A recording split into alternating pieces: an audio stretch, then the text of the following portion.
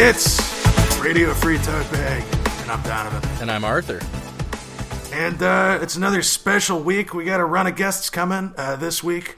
We are here actually in studio. We have Alex Finch on the organizing committee on the Middle Tennessee DSA, here to talk with us about relationships and also socialism. How you doing, Finch? Doing good. How you doing? I'm fucking super.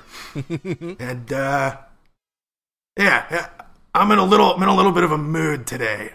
I've been scrambled. I have an interview in Portland tomorrow. I have to wake up at 5:30 in the morning.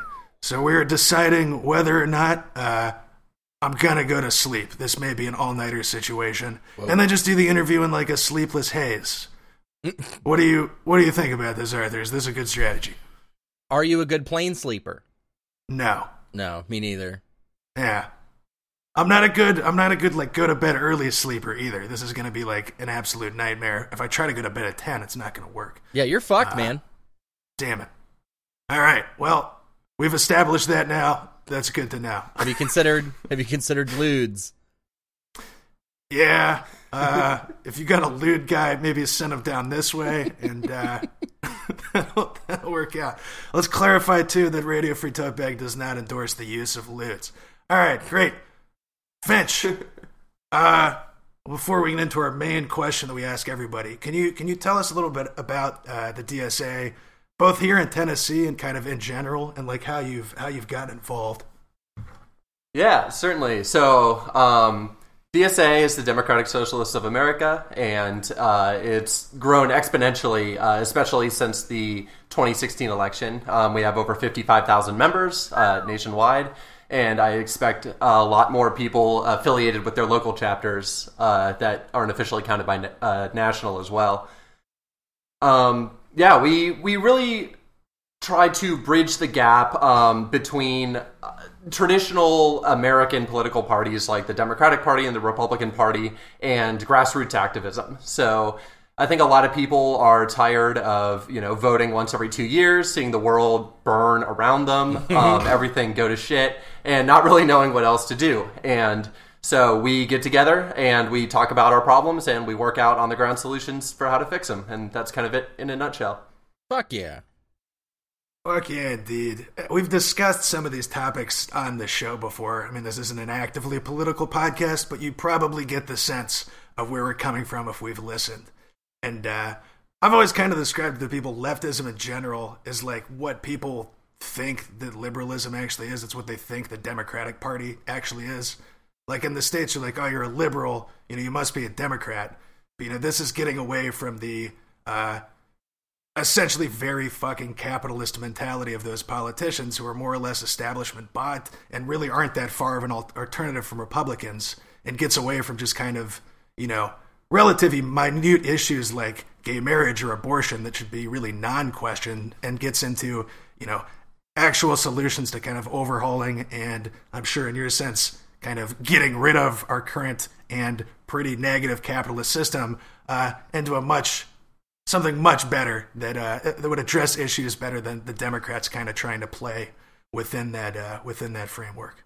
So if you're one of those people listening and you're like, hey, that's kind of how I feel about politics, I don't see people in the establishment Dems representing me, if you're here in Tennessee, maybe check out the Middle Tennessee DSA, and you can find their social media at MidTNDSA. If you're somewhere else, you can actually look up dsausa.org, look for information about a chapter in your area, and kind of get involved with that. That'd be somebody who speaks for you, unlike fucking garbage like Nancy Pelosi. Am I right, Arthur? Yeah. Yes. There we go. Queen. Right on. Well, Damn. Good times. We're glad you're here with us because on top of his expertise about the DSA, Alex Finch brings expertise on relationships, we hope. And Finch, our standard question, as we always ask people. So what is your worst kind of dating relationship experience? What do you have for us? Yeah. So, man, I've had a lot of rough experiences, but I think my favorite, I don't know if you consider it a relationship experience, but a Tinder-based experience. I had met a girl off of Tinder when I was living in Cincinnati. I was somewhat employed at the time and had a lot of free time.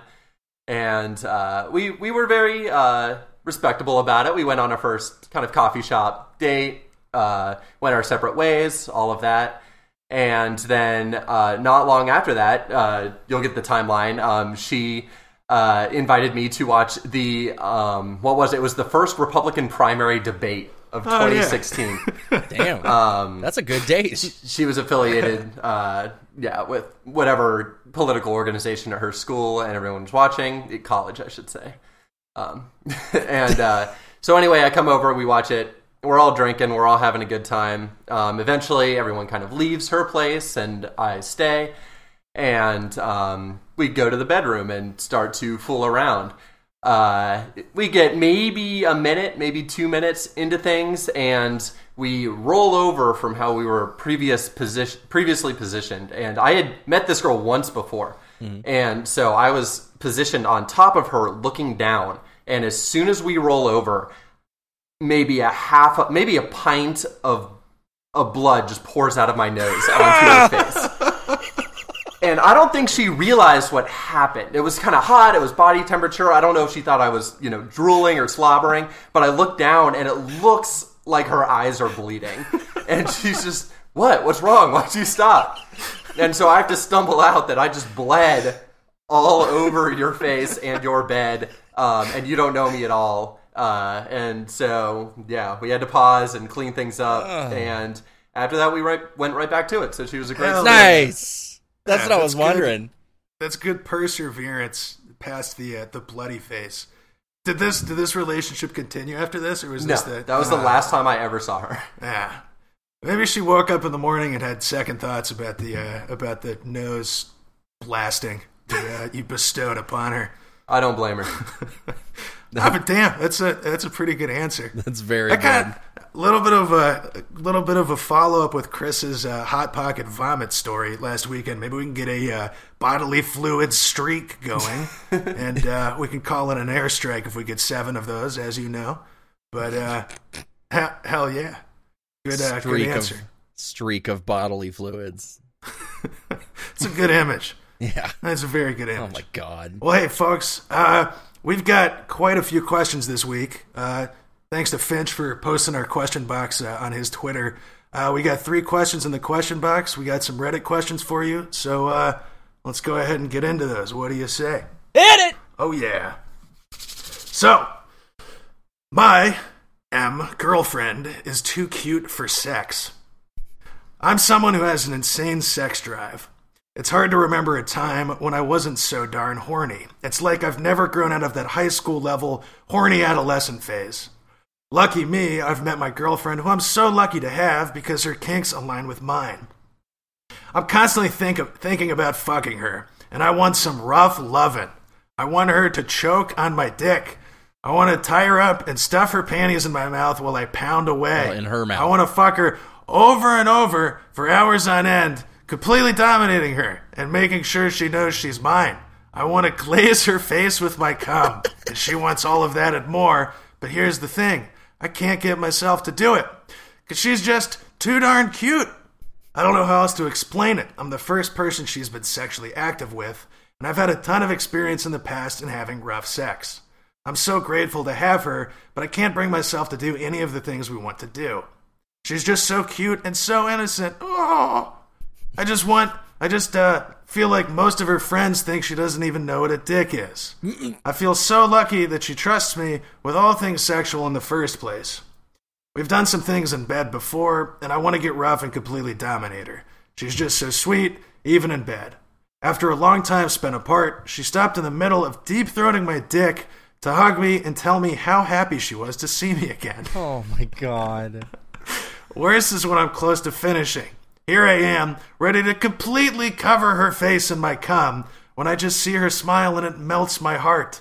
Suddenly I think about things like worry about how she'd have to clean my cum off, worrying that it gets in her eye, and how these post-ejaculation feels are going to amplify that reluctance and turn it to regret.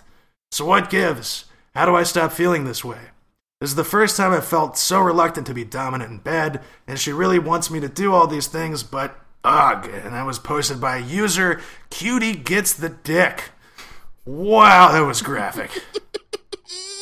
Has he considered a career in romantic novelizations of stories? Because I think there's a real talent here. Yeah. Can I tell? All Definitely right. so. Here's what I'm thinking. I'm thinking your kinks don't come from a great place if you're not willing to do it to somebody that you find respectable in that way. You know? Do you feel what I'm saying? Like her cuteness gives an aura of like you must be protected and respected. So you perceive your kink as like a tearing down when in fact BDSM and rough sex and shit is about it's experiential for the submissive. You're doing it for the submissive. You're not necessarily doing it for yourself. So right. I think he's got to reevaluate where his kinks are coming from and why he wants to do these things. I think that this mentality that this is somehow kind of like this wrong, fucked up, like degrading, for lack of a better word, even though that's kind of a thing that some people are into. Right. But I think that's something else he needs to reevaluate. Because like you were saying, Arthur, a huge element of BDSM here is that this is like a trusting, it's an exercise in trust almost. She's allowing you to do this. Yeah. You know, it's not like she fucking hates this and I'm going to pin her down and come on her forehead. Like, it's consensual. She's into this. She's asking you to do this. And so I would take the, perspective that that's what she wants you to do this stuff. And you kind of getting in your head about her being like, oh, like this cute, innocent thing. She's fucking not, dude. She's deep throating your hog. And if she wants to give you a hug afterwards, that's just kind of sweet. Yeah. And this is also, it's a separate thing, for most people at least, from your just kind of intimate, normal relationship. Like you can hug each other. You can, be sweet with each other. That's normal. It's, for lack of a better word, it's a scene that you're doing. And yeah, so I just don't put such a heavy mentality on this. You're not doing anything wrong or bad. Right. And just be cool. Just be a cool guy. Yeah. What do you think about this? Yeah. Yeah, there's definitely a lot to unpack here. My first instinct is that this is probably more healthy than not in terms of wanting to respect people's boundaries and build up to things and not necessarily force your desires on someone else. But there's also certainly a level of infantilization almost, possessiveness of this. We are not equal partners engaging something we both want. Like, I want to dominate. I want to kind of own you in a way, which is a part of that culture. But as Arthur said, it doesn't sound like it's coming from a super chill place. No. Because to me, if she's super cute, I want to do more. I want to take the cuteness. Arthur wants to blast the cuteness. I hear you. Do you think he has that impulse and he's feeling kind of grossed out with himself? It's possible. And that's a societal thing that if you want to continue down this road, you're going to have to shed. You'll have to undo that programming. Do a want, will, won't. Like, I don't know if y'all have or not, but just a reminder to everybody, it's where two partners write down a list of the things that they want to do. And this could be for a vacation or for rough sex or for, things that you want to do, things that you will do for your partner because they want to, and things that you won't do because they're too gross or painful or you don't want to do them. So, like, put it in writing. Make it, concrete and absolutely clear to each other. This is what I want to do. This is what I will do for you. And this is what I won't do. And then anything in that list, just fucking go to town and be enthusiastic about it. I think, so you mentioned too, I just saw that this is, he's her first partner. And I don't know how long this has been going on. They've been trying at this, but maybe like work up to the bigger things. Don't go straight to super fucking aggressive stuff. Because that's kind of for both of you too. You even as somebody doing the dominant part of this, you need to be comfortable with the other person. Right. And comfortable with what you're doing. So maybe just take kind of little steps and progress towards where you want to be. And keep communication about that. Because that'll also stop the situation where like, you are going 100%. This is like the third time she's had sex, and True. She gets freaked out about that, or you get freaked out about that too. I just baby steps and then decompress and talk about it after each time and see how she's feeling. And if she is into it, I think her kind of relaying to you like, "Hey, that was fucking great. I would like to do more, I think that's gonna build up your confidence and make you feel a little bit less weird. Yeah. Well, good times. Finch, you got anything else on this, Arthur? No, I think there were no ages given, right? right. Yeah, nothing on age. Yeah, I feel like that does leave a kind of piece out of the puzzle. Because if this is someone's first relationship and they're in their mid-20s, they might be a little more likely to want to put the brick on the gas pedal than if this is a kind of early in life relationship. That's true. That is a good point. And so take that into consideration. And definitely, if this is, you're both younger at kind of the early phases or early stages of having relationships, then definitely be taking it slower and fucking be listening, because you also don't want that situation where she's doing these things because she knows you want them, but she really doesn't, because that can get very, very unpleasant and maybe even traumatizing. So fucking be careful there. But I think you're all right. Yeah. Well, all right. Arthur, how do you feel about getting on to this next one? I feel excellent. I have a question for you, both gentlemen. Hit it. Do men notice a huge difference between vaginal tightness from woman to woman? Do different vaginas feel different to dudes? If so, in what way? Do you notice a difference in tightness between women? As a woman, I only notice two things, really. How it, quote, fills me, and which way it curves and ends up hitting me.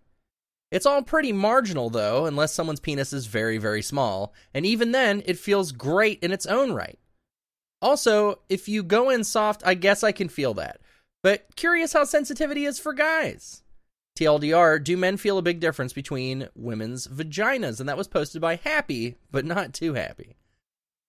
Well, I like the little aside about going in soft. Yeah, I can kind of feel that. I figure you could. Is this something you've done, Arthur? Gone in soft? Yeah, or either of you? Yeah, that doesn't seem like a thing. We had that question the other week about the dude insisting on mashing his limp dick into his partner's vagina to like get started. Maybe that's more of a thing than I thought. Isn't that the entire concept of soaking? The whole Mormon thing where you can have sex as long as you're not erect. You just slide it in soft and leave it there. Jesus, that seems like a challenge, man. Especially if you have like no sexual experience. I feel like as soon as things got started touching, I'd be like, okay, it's going hard. And then I guess you got to give up. Damn. Shouts out to the mental fortitude of Mormons being able to stay limp in the cut. Salute Mitt Romney. His ability to stay limp. Yeah, shouts out. Brief aside, some LDS church members came by and helped shovel the driveway the other day when it was snowing super hard. They were just like walking up the street with snow shovels. Like, you guys want some help? And that was pretty cool. On. Shouts to the Mormons. Shouts to him. See if you can convert him to join the DSA. All right, back to vaginal tightness. Yeah. My experience is, I mean, everybody's different. That's kind of the way that it goes. Vaginas look different, and they feel different. The primary thing I notice is lubrication, where like some women get really, really wet to sometimes the point that it can mess with sensitivity a bit. Like it's too much. Or it can be the opposite, where like it's difficult to get in there because things are a lot less lubricated. It's true. But again, when we mentioned this, we had that dude feeling self-conscious about his penis size in a recent question. This is a similar thing, man. With partners, it's all pretty much good. And, if it's something like a lubrication issues, there's things you can use to make that better. Like there are tools in place, to make most of this work all right. And I'm taking this from this question that this woman is feeling a little self-conscious about how her vaginal tightness is. But yeah, I don't know. I could honestly say I've never had sex with somebody who'd been like, wow, that vagina sucked. That was terrible. I think I've literally never had that experience. I don't know about you guys. Not to... Yeah, I mean, this seems like a case... Oops, sorry. You're good. This seems like a case where I think, as with most things in sex, the difference between genders isn't really so much, or any gender. And yeah, so... the same way she describes it, I notice it, but it's not a big deal. I think you ask, 100 people, 99 will say the same. Yeah, I think that's where we are. I have encountered, there was one vagina that was somewhat cavernous. Now, not to make anyone self-conscious, I'm not sure what was going on there, but there are like different positions you can take. So in missionary, your legs are spread really wide. Everything's kind of spread rather open. You go to different positions where the legs are maybe a little closer together. It increases the sensation of tightness. For sure. And that stuff worth looking into, too, especially if you're with a partner and you keep having these kind of consistent issues. Identify what that is, and then read about it online, because you know people are posting this stuff all over the internet, and other people have found solutions to these issues. So it's definitely something you can work through. Absolutely. But definitely kind of the main thing to focus on is it's your body. That's what you ended up with. And don't hate on yourself because it's not, especially if some person gave you some shit about having a loose vagina or something. They can fuck spite. off. That's spite. Yeah, exactly. It's you. That's what you got. And love what you got, man. Also Kegels. Also, yeah. Yeah, weighted Kegels. Head on down to the gym, get a barbell, and just get things moving in there. All right. All right. All right, well, good times. And from Reddit, we are headed to the question box. Asking all them questions. Asking all them questions. Why you asking all them questions? Making statements. Asking all them questions.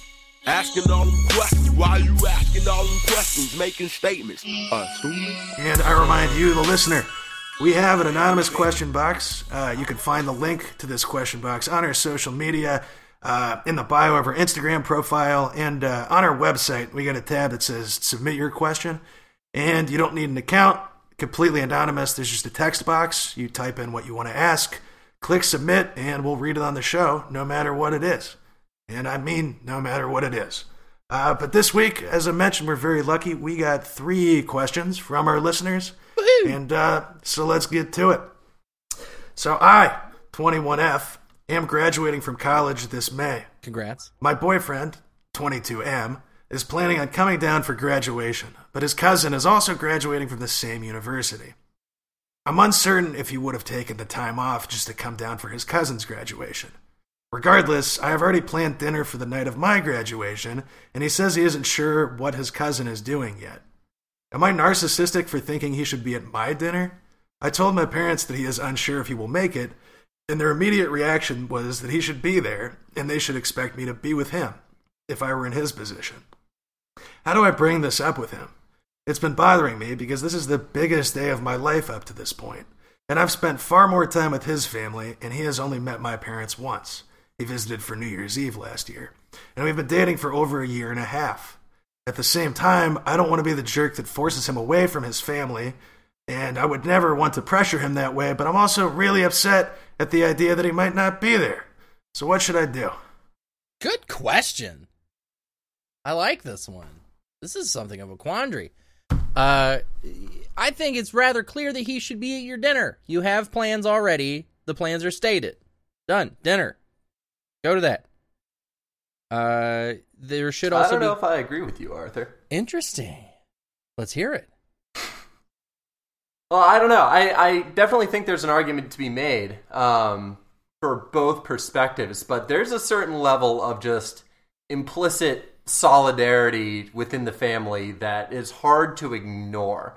The same way you help a longtime friend move or do something kind of just contractually obligated by society, I think it's good to follow those instincts sometimes. Obviously, there are unhealthy family situations. There are exceptions. But I think the impulse to fulfill that kind of traditional duty isn't something to just dismiss outright.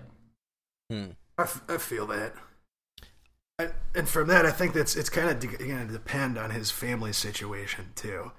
But the only way to find out is ask him. And I would ask directly about what Finch is saying and just be like, kind of, what's your situation here? Like, is there kind of a family obligation to go with this? Because I also really want you to come to my graduation dinner.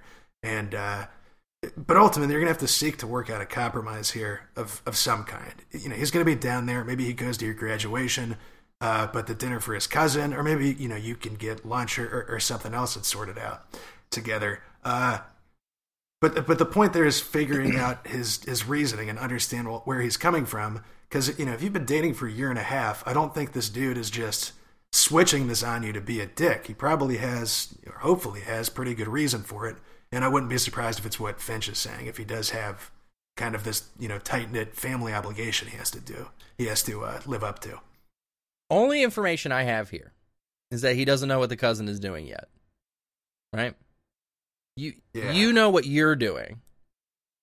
Ergo, he can make plans regarding the dinner and then make adjustments to those plans to accommodate the cousin. Now, I gotta say that if there is no cousin of mine that if they were graduating the same day as my SO, that I would go to a cousin event over an SO event.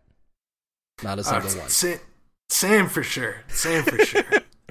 And that's why I gotta know this guy's family situation. I think he can commit to the dinner, and then maybe if he has to bounce early from that to go to a cousin thing, I think he can commit to dinner, especially since he's at a family event deficit. I feel that. And I guess in terms of like him communicating with his family, he could bring up, look, I committed to this dinner first. It's nothing personal, but like also, dude, this is my girlfriend. I gotta be at this thing. Yeah. So, but I think you might have a good point there. And she's got the plans. She's already made the plans. The cousin's out in uncertainty land. He's probably just gonna be fucking, eating Big Macs at Wendy's King. And, you'd rather be at the cool girlfriend dinner than that old bullshit. Cause, go to Ruby Tuesdays with your girlfriend. Yeah, not White Castle with your cousin. But again, down to answer-wise, talk to him, see what the deal with this is, relay that it is very important that he comes to this dinner with you. It means a lot to you. And see if he can get some, his cousin to give him some goddamn details. So if there is a compromise to be made, you can figure that out. But definitely stress to him that this is important to you, and see what happens. And my parents would really like to see you. There you go. Yeah, get some parental guilt in there. That's always good. Mm-hmm. All right, we got anything else here? We do. Why is it that guys in their 20s want to do all the relationship type things without the labels in quotes? If you like me that much, what's the holdup?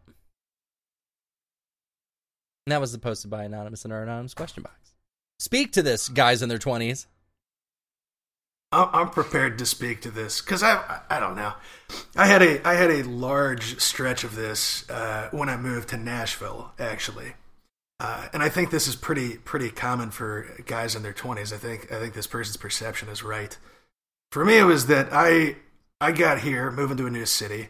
I had been dating a girl for like 2.5 years, and that relationship ended. And then I was like, I can't just be jumping back into a relationship immediately. Like, I'm coming out of that with some pretty bad feelings and in a weird place, and I need to like solidify myself as a person and be on my own for a while.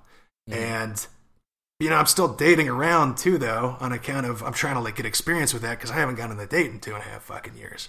Right. So when I was in that stage, and I've been off and on through that, I've dated a couple people I was here, but I was always pretty direct with people on like, hey, this is where I'm at.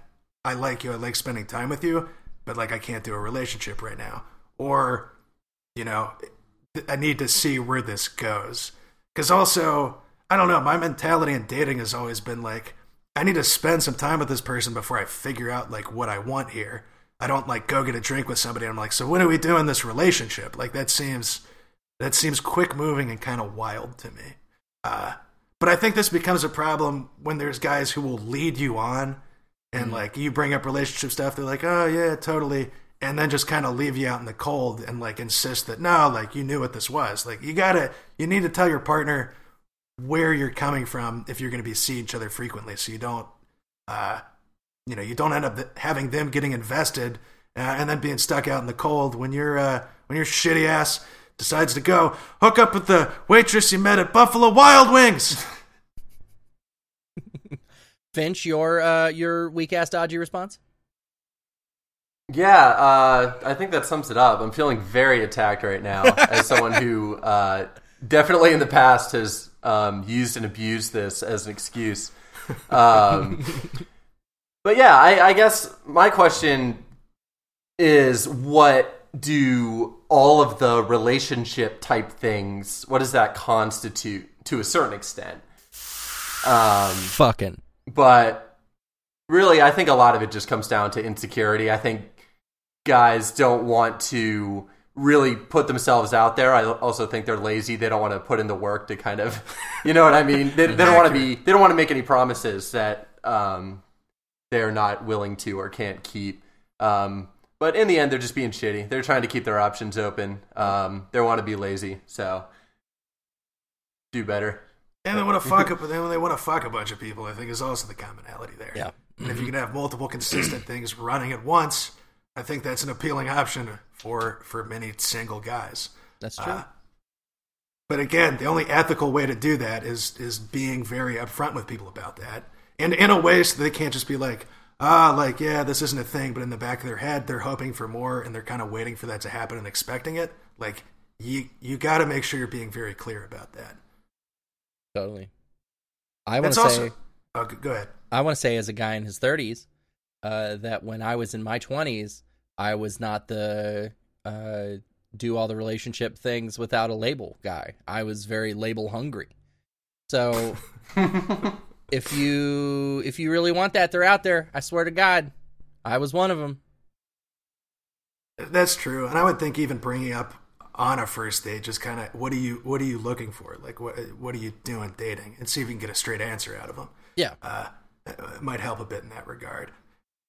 I had something else. No, I don't. I'll think of it. perhaps on quality this content. Perhaps on this next question here. Which perhaps it'll come up on the next question. Deals with a similar issue. Which you're reading. God damn, dude. I didn't sleep that well last night either. I better get my shit together for this interview tomorrow. So what attracted you to this position? Oh, you're asking me? All right. Well, okay. Third question in the question box. I'm back on it. I'm bringing the heat. Here it is. Let's hear it. How am I supposed to ask a guy what he is, quotation marks, looking for without seeming clingy, desperate, etc.? So hey, it kind of relates to that last one. How do you bridge that question? I feel like that's like a third date question. That's like you think so? Yeah, you go out a couple times and you go, so what are you looking for in a relationship?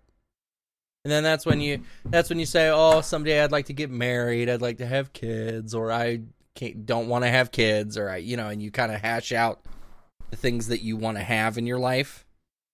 That's a little bit intense for date 1, but maybe date 3.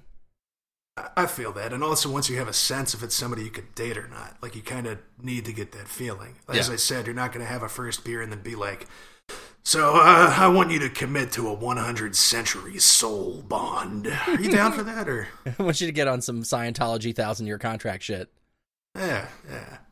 So I have a question. I feel like this kind of begs the question. Have either of you ever been asked this question and thought it was clingy and or desperate? No. Like, I've gotten the question, and I didn't think it was clingy or desperate. I think it's about clearing the air and getting expectations out there, and that to me is never a bad thing. Yeah, I was the exact same. I've had people, and Arthur, like you were saying, this was a couple dates in, being like, so where do you think this is going? Where are you at with this? And no, that's just good communication, and it's good to be direct like that. And it's not desperate to want a relationship either. It's not desperate to be interested in somebody like that. But you need to be asking those questions so you don't get hurt in kind of the way that this person in the second question was talking about. So no, don't feel self-conscious about that. Ask those questions for sure. And if they make you feel weird, if they make you feel clingy and desperate, then fuck that dude, because you're just being direct. You're just being a normal ass person. 100%.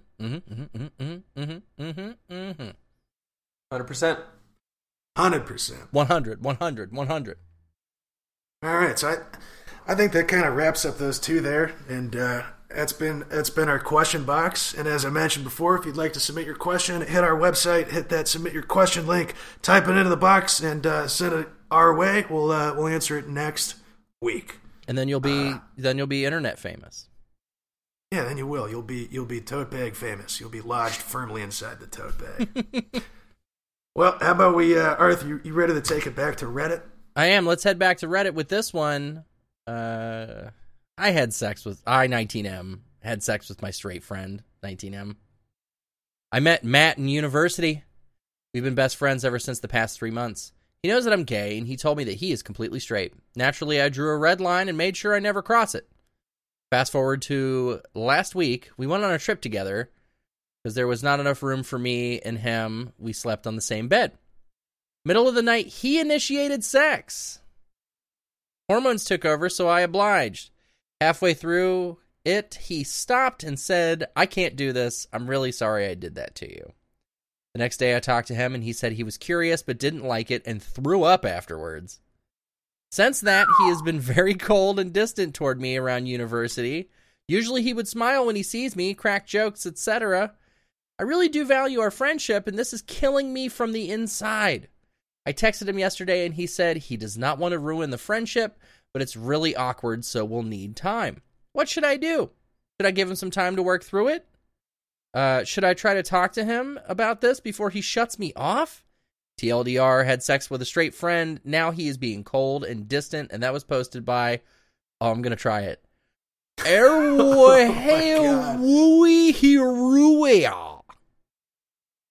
Jesus.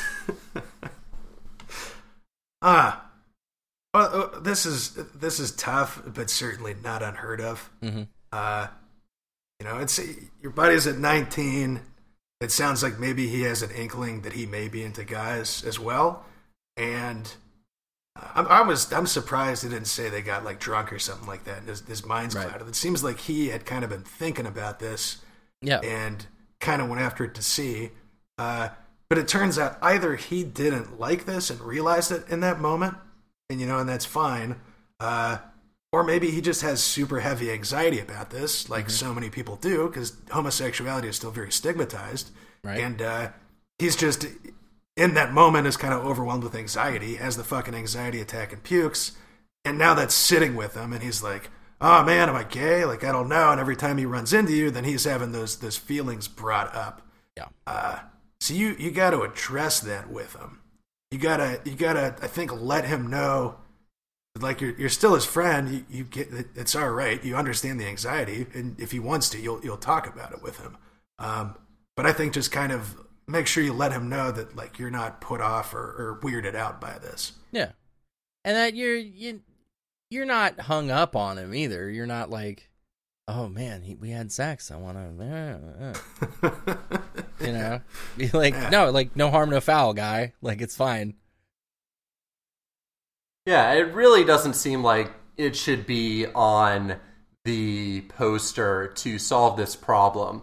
I think experimenting with your sexuality is incredibly healthy. More people should do it. Mm-hmm. Break the binary. We're all somewhere in between straight or gay, unless you're extremely gay.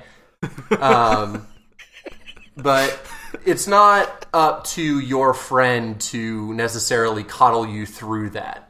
And as you're experimenting, if it does put the relationship on the rocks or brings up anxieties that you have about that, I don't think it's up to your friend. Obviously, your friend should be supportive. Like, you should have people you can be honest with and count on. But also, it's not up to this guy to coach his friend through being straight. Mm-hmm. Yeah, definitely not. True. If you're comfortable giving some sort of advice there, go for that, as I was kind of mentioning, but definitely don't feel obligated. Also, this being this dude's first time, I think this anxiety is more intense because of that, and he obviously doesn't know how to like interact with somebody after this situation.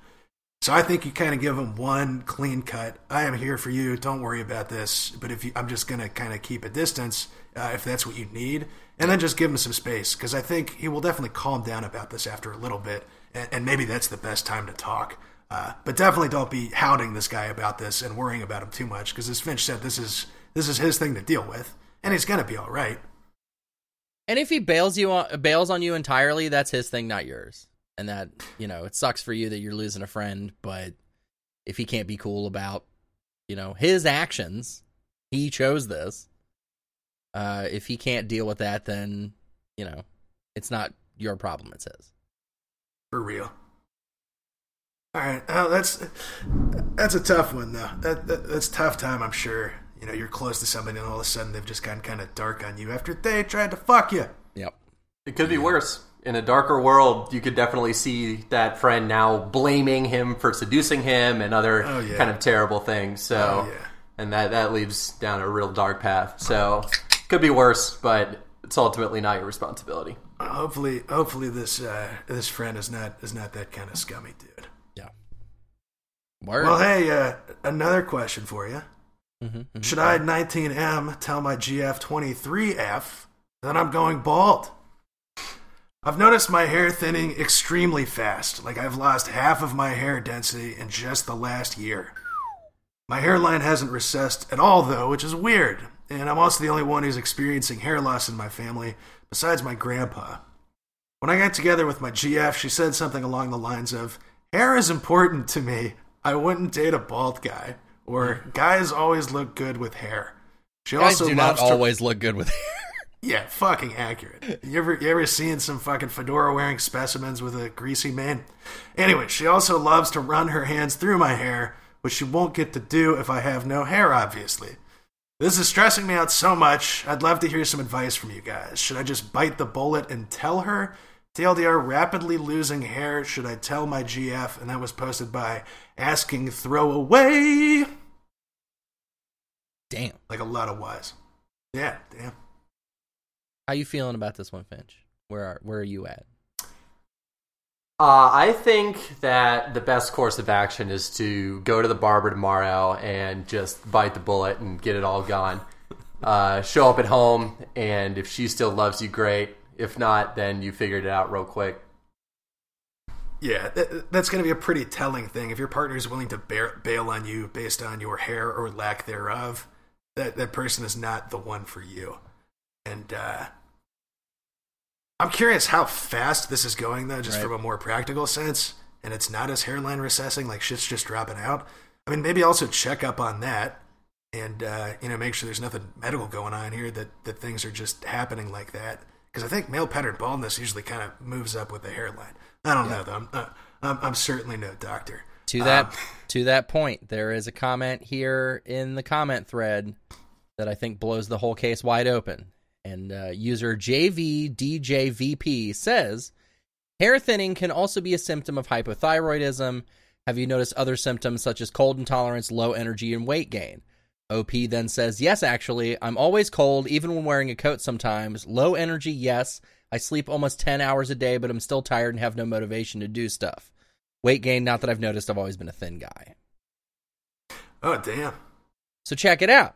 Fucking 2 out of the 3 symptoms he's like exhibiting. Go to a fucking doctor, get your thyroid checked on, get some medication, get your hair back. Yeah, at least take a swing at that.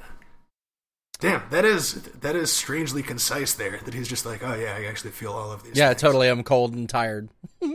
Well, there you go.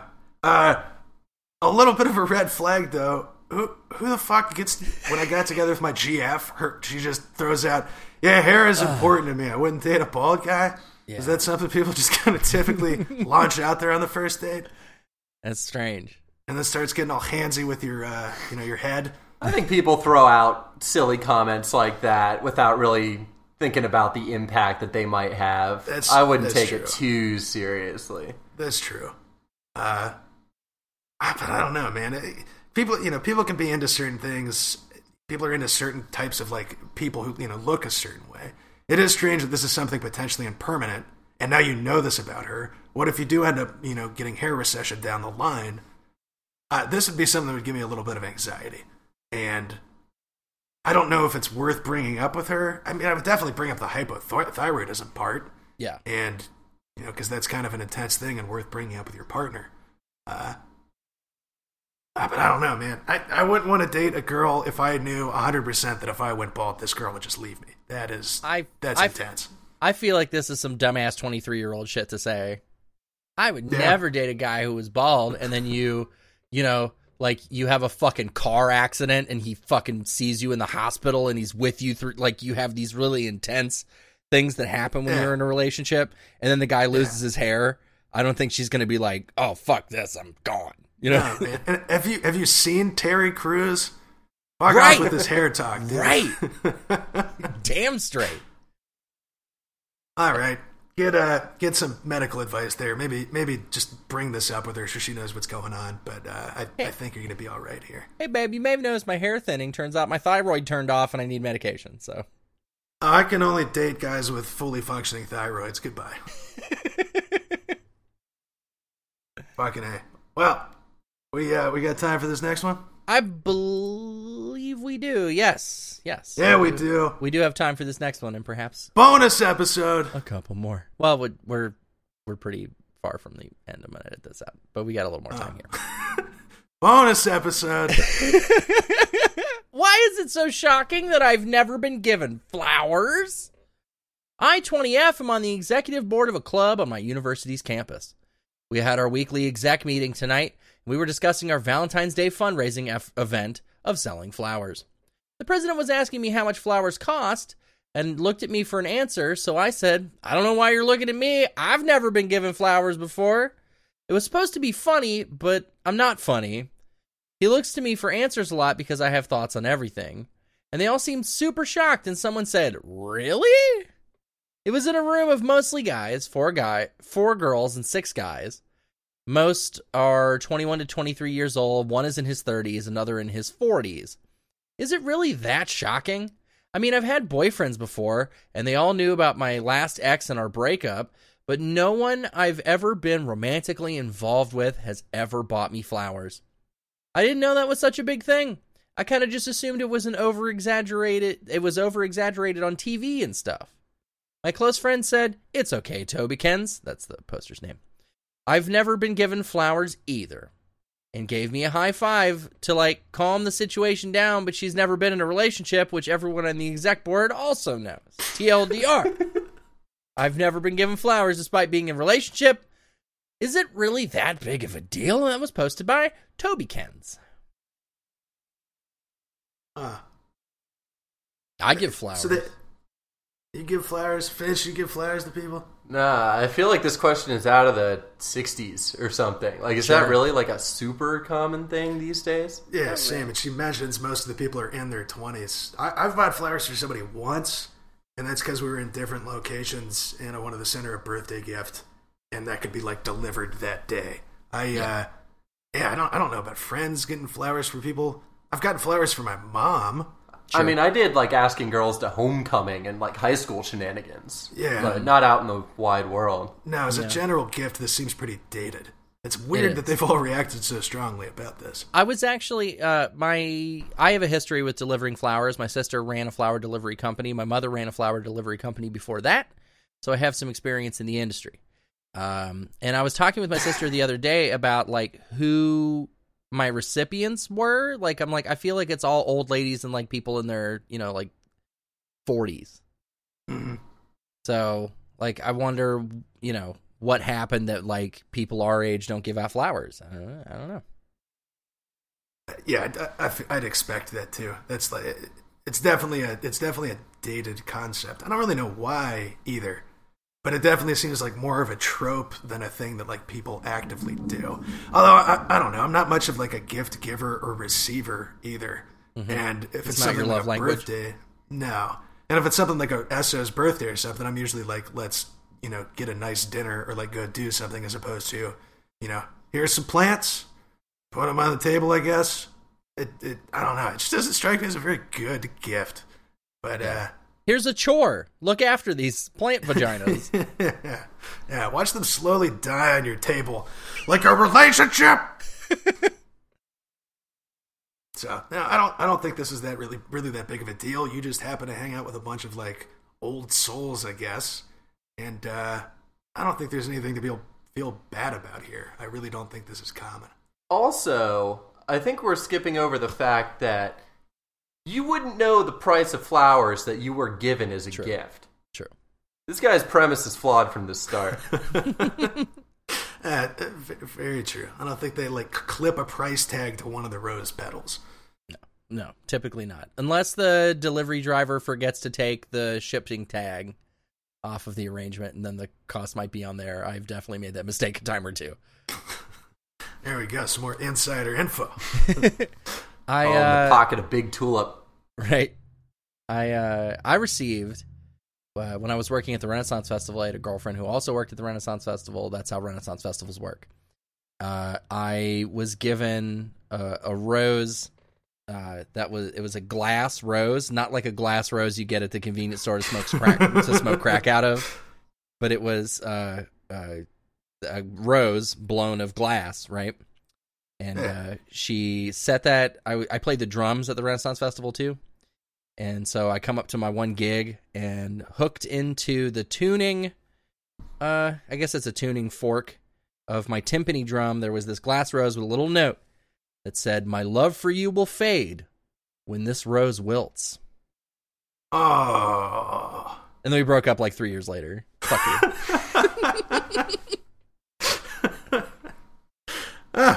That's a thoughtful turn of phrase there. I like that. Yeah, it was pretty cute. Do you still have this glass rose? I don't. I do Good not. call. I'm not sure Good where call. it went. Yeah. That's probably for the best. All right. Maybe it wilted, like the relationship. Maybe it managed to somehow. It could have. Maybe if you get it really hot, a glass rose can wilt. There we go. Yeah, just put it in the oven for a while. Yeah. Okay. Put the rose in the oven for a while. Leave it there. Come on, clean the pot. Anybody else, Parappa the Rapper? I wish, man. I missed out on that one. God, it was good. It's on PSN. There's a remaster of Parappa the Rapper. I'm gonna plug that. All right. Go. Friend of the show, Parappa. Go purchase that. It's very fun. All right. On this next one, Finch, do you feel like reading our final question of the episode? Let's do it. Do you feel like reading this question, which takes us to The friend zone. Yeah, we return triumphantly to the friend zone, and our friend Finch is going to help us do that. All right. So my 20M roommate, 20F, emotionally unloads and have had enough. Hi, I'm a second-year uni student. Just wanted to ask some advice. I live in a house share with 3 roommates for around 1.5 years now. The issue is that I've had it with one of my roommates. She and I talk a lot. We have a lot of common background and find it easy to talk to each other. She has a lot of anger in her. I think it's just her personality. And I've been a really good friend, being there for her, talking her through and helping her through stressful and hard times. It's always been me helping her. And honestly, I've had enough. I recently tried to talk to her about some personal struggles of my own. She completely dismissed them and continued to just emotionally unload on me. It's like she doesn't even consider my perspective. She's incredibly tactless and really can't pick up on hints. I'm the only one in the house who can deal with her. She's bringing so much negative energy into our flat, and it just isn't sitting well with me or the other roommates. I can't just suddenly tell her to fuck off. She's a nice girl sometimes, and we do need to stay with her for an additional half year, but her blatant lack of compassion for me or any form of thoughtfulness has put me right off her. What do you suggest I do? TLDR, roommate emotionally offloading one way onto me, not being thoughtful and dismissing personal emotional struggles. Need to stay with her for an additional half year, but honestly cannot stand to bring her negative energy into our 4-person flat. What do I do? And that one was posted by Cat Throwaway Ack. Cat Throwaway Ack. They must like ketamine. So, here's what you do. You might have to tell her to kind of fuck off a little bit, because I feel like there are some people that just do this. I had a coworker when I worked at unnamed retail place, and she would walk up to my counter and tell me all of the emotional struggles of her week, and I barely fucking knew her at all. Like, I was trying to kind of get to know her because I work with her and, you know, whatever. But she would just come up and, oh, and so did this, and then this happened, and she was like this, and then this bitch was like blah, blah, blah, blah, blah, blah, blah, blah, blah. And she would just unload it on me. And I have pretty good tolerance for that kind of thing, so I just dealt with it. If you don't have that kind of tolerance, you need to tell her, like, listen, I can't anymore, this. Yeah, I don't think that's a bad idea.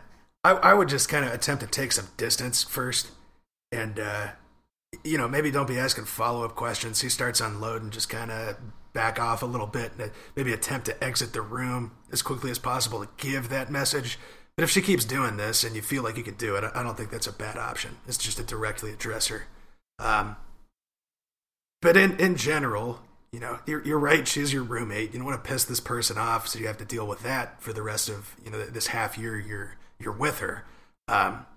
So I think just doing this kind of as gently as possible, as long as, you know, to the point that where it works, is best. But then just keeping that distance. I mean, people have shitty roommates all the time. People that don't really want to talk to. It's not too difficult of a thing to just kind of avoid them. And, you know, in the back of your mind, it's not that much time you got left with her. This issue isn't going to follow you, right? As long as you don't let her. And so yeah, I think that's kind of your options there. Yeah, I think you should just get the idea that you're going to fix this or stop this right the fuck out of your head. Because this is definitely a type. Some people are genuinely going through a lot, and some people just genuinely talk about going through things a lot. That's a good way to put that. Anytime I've dealt with this, and it's mainly been at work more so than with roommates, yeah, this is just how they're going to be. So deal with it as much as you can. Don't nuke the relationship. Don't make things any, you know, worse than they need to be. But yeah, do some self-care. Just stay alone in your room for a while. Keep the headphones in. Do your best. Yeah, the headphones in is a good option. Anything there that just kind of paints you as unavailable.